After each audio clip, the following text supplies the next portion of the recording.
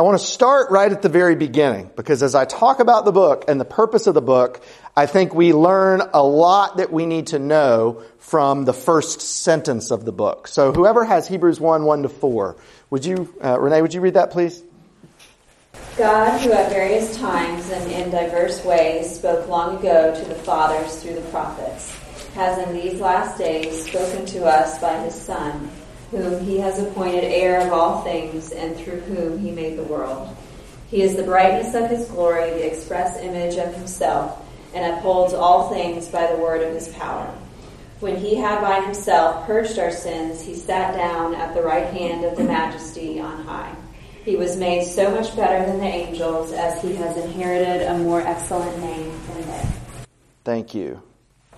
The author of Hebrews wastes absolutely no time getting to his claim and the point of this book. Christ is superior over the old ways. If you have to summarize the book of Hebrews in one sentence, that's it. Christ is superior over the old ways. And he starts out the book with a mammoth sentence. Everything Renee just read, the first 4 verses, are one sentence in Greek. It is, if not the longest, top 5 longest sentences in the whole Bible. It is this huge encapsulated theological tome in the case of one sentence. And in Greek, as you've heard me say before, one of the ways that you can indicate what's most important about a sentence is word order. In English, we have very strict rules about the order that we put the words in the sentence. In Greek, they have a lot more freedom about how to organize things. So you could read a sentence in Greek where the words seem all jumbled up to us. But in Greek, you're allowed to do that because you're allowed to put the most important word at the beginning. So whether it's the subject or the verb or the direct object, it doesn't matter. If it's what you want to emphasize, you can put it at the beginning of the sentence. And the book of Hebrews and this first mammoth sentence begins with the word God. The first word of the first verse of the book of Hebrews is the word God. He uses that word 68 times in this epistle. That is more uses of God per word than any other book in the New Testament. This is a book about God. And the author is about to talk about 2 different types of revelation, 2 different ways of God revealing himself. And it's easy for us, the modern reader, just as it was easy for the ancient reader, to get hung up on those ways. There's the dreams and the visions and the Urim and the Thummim and all this stuff that we would say was crazy stuff through which God spoke. And now the author is saying God speaks through Scripture, through the revelation of Jesus Christ, the person and work of Jesus Christ. So he's going to make this distinction about 2 different ways of God speaking. But he wants the emphasis with the sentence to be on the speaker, not the way of speaking. God said all these things, and God said all these things through lots of different ways, and we're gonna quibble intellectually over which ways are finished and which ways might continue, and there'll be disagreements about these types of things, but I want you to know this: it was always God speaking. The mechanism, the type of speech may have been different, but the one speaking was always the same. God is the focus of all revelation. And that's really important if you think about what I said the purpose of this book is to make the argument that Jesus Christ is superior to all the old ways. The author isn't saying God wasn't speaking in those ways, therefore they're bad, don't go back to them. Jesus is the truth. The author is saying, no, all that was true. All that was God speaking, and all of it pointed to Jesus. And now that you have the better way, why would you ever go back to that? If you had a translation of something that skipped every 3rd word, it was your favorite book, but it was originally written in Latin, and you had a translation of it that the translator had skipped every 3rd word. And then someone gave you a copy where every single word was translated. Why would you ever go back to the other one? Why would you know what? I thought it was intellectually challenging to really not know what was going on most of the time. That was really my kind of book. No, you wouldn't do that. You would go with the more clear revelation. They're both true, but having the more clear, we don't go back to the less clear. And that's going to be the point of this whole book. You have the better thing. in Jesus. There is nothing that should ever make you go back to what you had before. Don't go back. And he'll say that a lot of different ways, and he'll say it sometimes sometimes with a carrot, and sometimes with a stick, sometimes with coaxing, and sometimes with threats and warnings. But that's what he's going to say over and over again.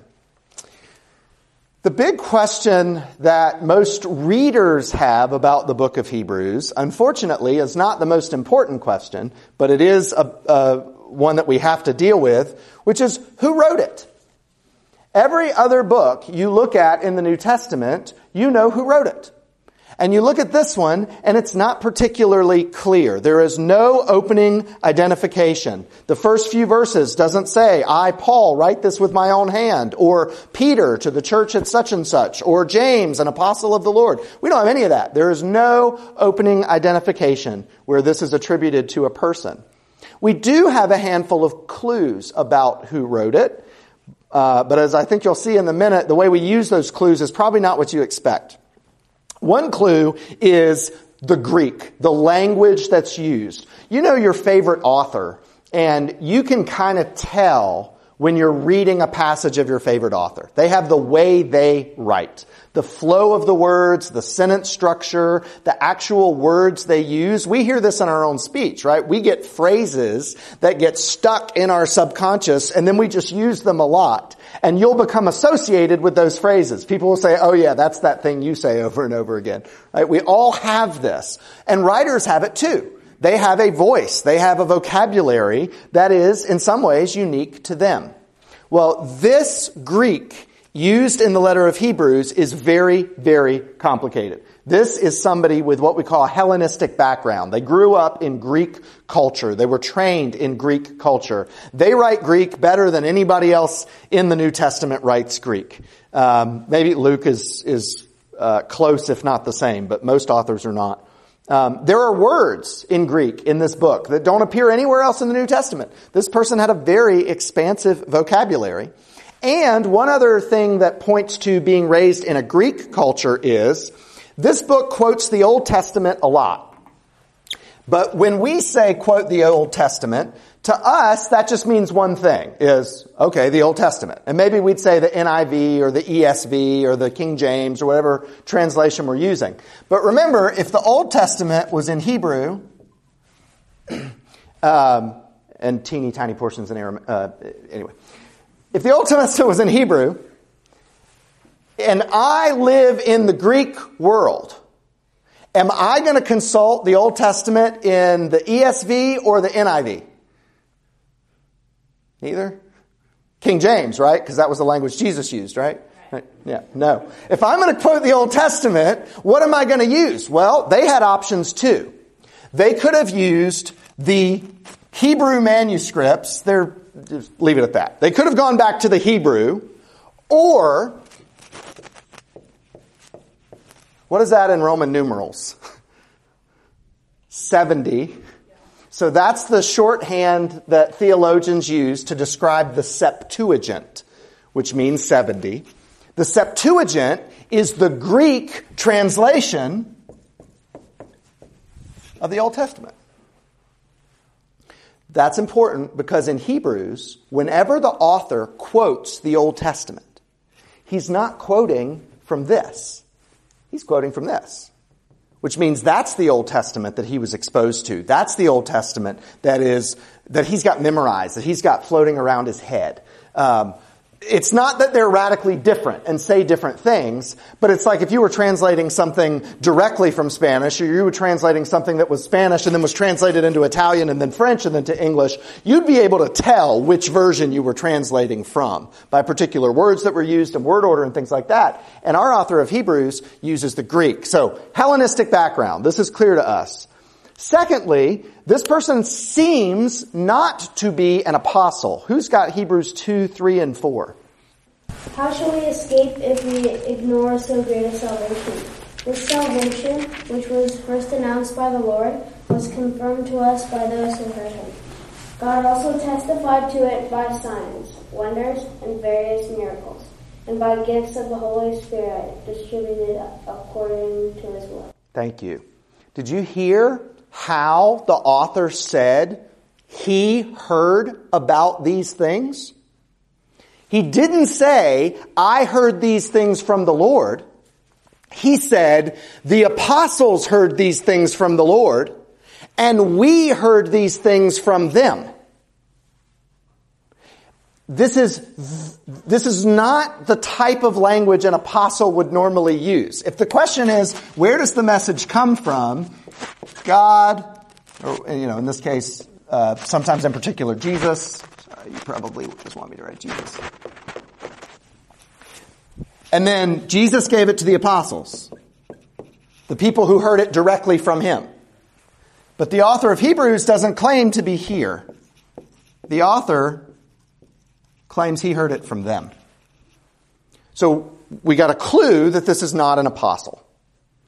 A simple clue is it seems to be male. The chapter 11:32 of Hebrews, which I didn't give out because it doesn't really matter, uses masculine word endings and masculine tenses. So that'd be a very unusual thing for a female author to do. And then who's got Hebrews 13:23? You should know that our brother Timothy has been released, with whom I shall see you if he comes soon. Hey, it's somebody who knows and likes to hang out with Timothy. So there's another clue we got.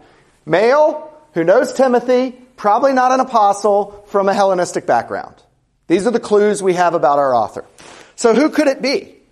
Well, the biggest candidate that people give is Paul. They say, hey, especially somebody who knows Timothy, somebody who's got good knowledge of both Greek and Hebrew, the Old Testament culture, the rituals and things like that, and somebody who is this smart. That sounds like Paul. I'll take that. One of the earliest collections of the New Testament letters, the epistles, is called P46. Whenever archaeologists and scholars they dig up and they find caves and they find tunnels, they find manuscripts, they find really early copies of the books of the Bible, they put those in groups and they give those groups names. So P46 is the name of a bunch of documents that they dug up in the same place, and they were a collection, think of it like a spiral-bound copy of all the New Testament letters. And Hebrews is in the section of Paul's letters. So you say, oh, well, in P46, whoever put this collection together believed that Paul wrote Hebrews. Some of the church fathers, like Origen and Clement, these are early century guys. These thought that Paul wrote Hebrews. But one of the problems you face is we have a lot of Paul's letters.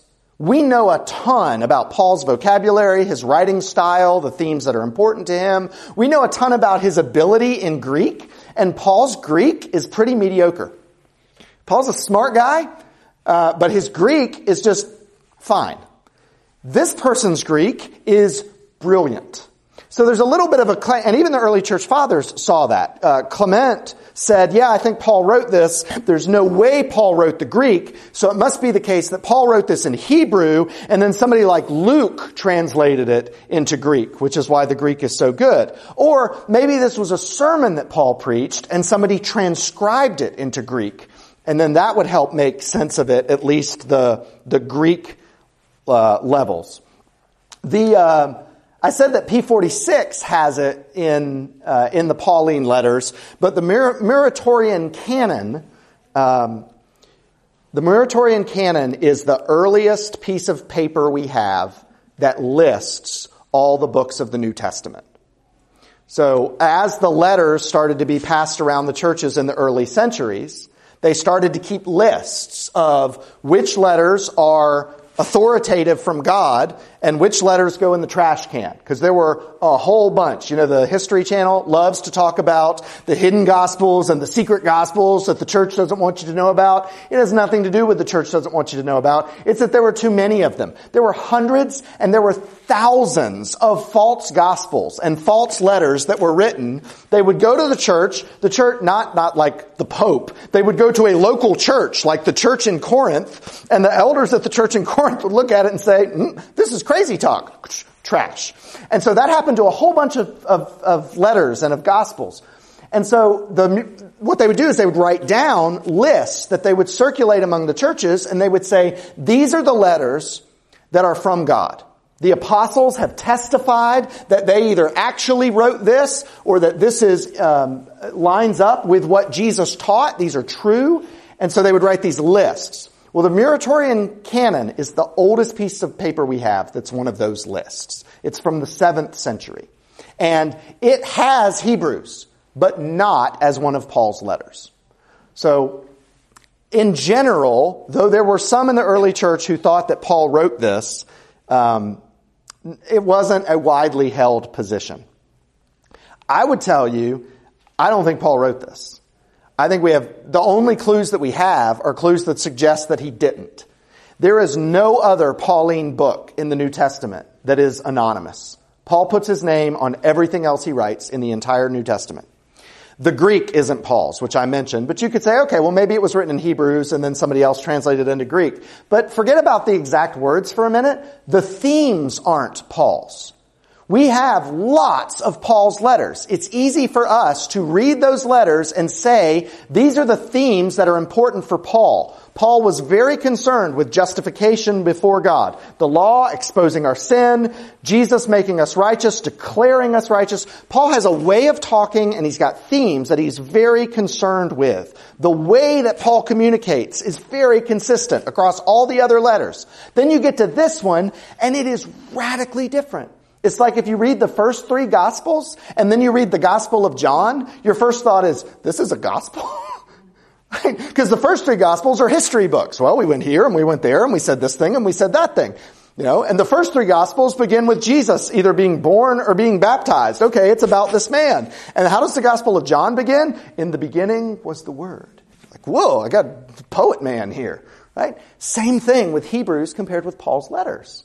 Paul's letters are in Pauline style, and Hebrews is written in something that's very different. For example, we're going to read, we'll do an entire week on the concept of Christ as the high priest. That is a major theme of the book of Hebrews. That you had all these priests before, and you had these high priests before, but Jesus is the ultimate high priest. That is a major theme of Hebrews, and you know how many times Paul mentions that in all of his letters? None. Not even one. Also, I don't think you can overcome this if you think that it's Paul. Unless you're going to say that it's a sermon Paul gave that somebody else wrote and they weren't claiming to transcribe it perfectly, and they were referring to the sermon itself as being hearing from one of the ones who heard, I think it's very difficult to deal with the fact that this person claims not to be an apostle, where in Paul's letters, what does he do? He does just the opposite. He says, the reason you should believe my message is that I heard it directly from Jesus. Why would you make that argument in one place and then make this argument in this book? Well, it doesn't really matter who you heard it from. When he's got all these other parts where he says it really matters who you heard it from, and I heard it from Jesus. So I think the most we can say about who the author of Hebrews is, this is the only statement I make with confidence. Paul didn't write it. I have no idea who wrote it. But I'm confident, I can be wrong, I'm confident it was not Paul. Who else could it be? Who else could have written it? Well, Barnabas could have written it. Barnabas knew Timothy well. Barnabas, in the book of Acts, is referred to as a son of encouragement. Who's got Hebrews 13:22? I do. I appeal to you, brothers, bear with my word of exhortation that I have written to you briefly. So, that exhortation word is exactly the same word as encouragement. So, Barnabas is called a son of encouragement, and the author of this letter says, I bring you a word of encouragement. So clearly it's Barnabas. That's the entire argument for Barnabas being the author of this book. You see why I'm not real confident in that. That's about all that we got. How about Apollos? That's what Martin Luther thought. He's a smart guy. Apollos was from Alexandria, Egypt, which was the center of Greek culture and thought, and so it makes sense that he would be a brilliant Greek scholar. That's where Philo was from. So the ideas in Hebrews, we're going to hear about dualism a lot. Shadows and realities. The real thing, the substance thing, being reflected in this mirror thing. That's a very duality idea, which is a Philo idea, which gets us back to the Greek thing. That's all we got. What about Clement of Rome? He was one of the apostolic fathers at the end of the first century. He wrote an extra-biblical book, multiple extra-biblical books, but in First Clement, which is one of his letters that's not in the Bible, he quotes Hebrews a lot. He really liked the book of Hebrews, so maybe he wrote it. That's about all we got. Priscilla and Aquila are given as potential authors. They studied with Apollos, which we see in Acts. Sometimes the author in this uses the word we when they could just use the word I. So that you think, well, maybe there's two authors there and not just one. But that's not actually real weird.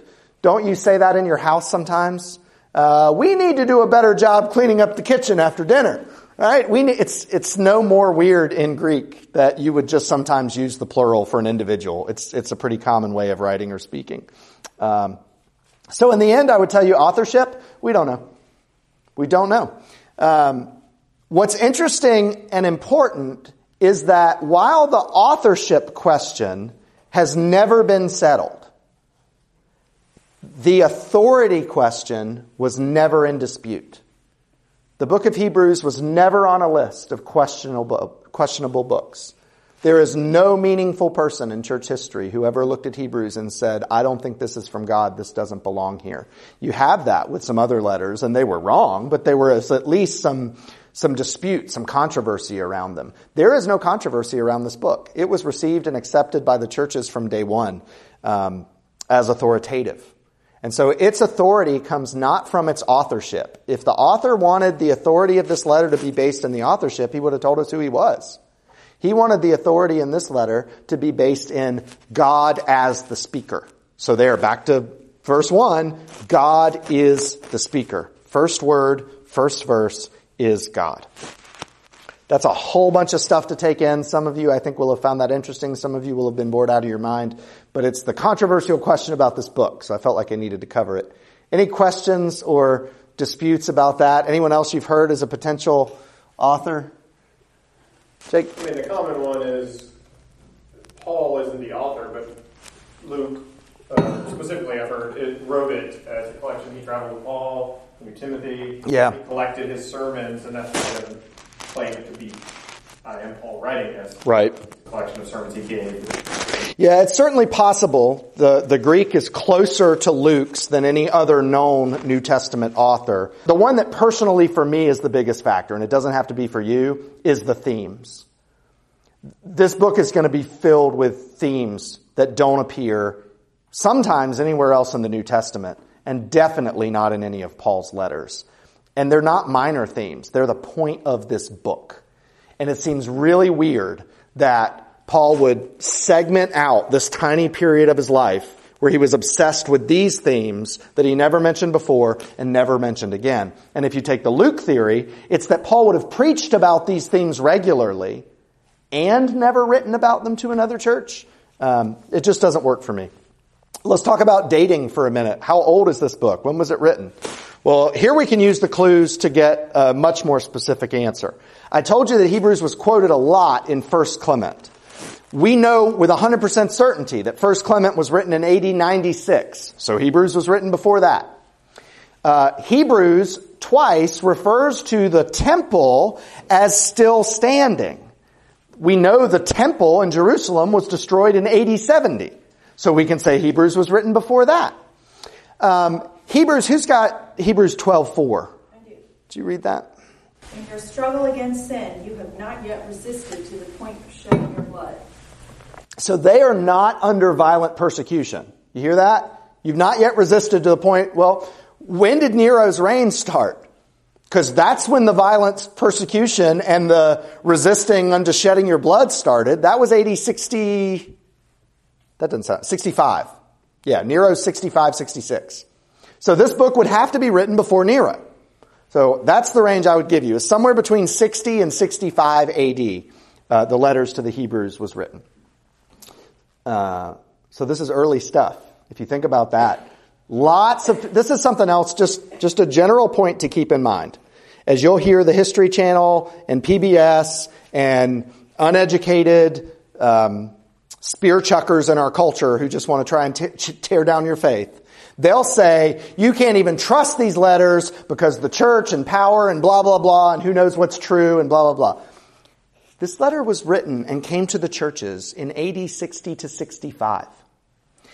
There are a whole lot of people still in those churches who heard Jesus preach, who walked with the apostles. There are a whole lot of people who heard the message from God himself.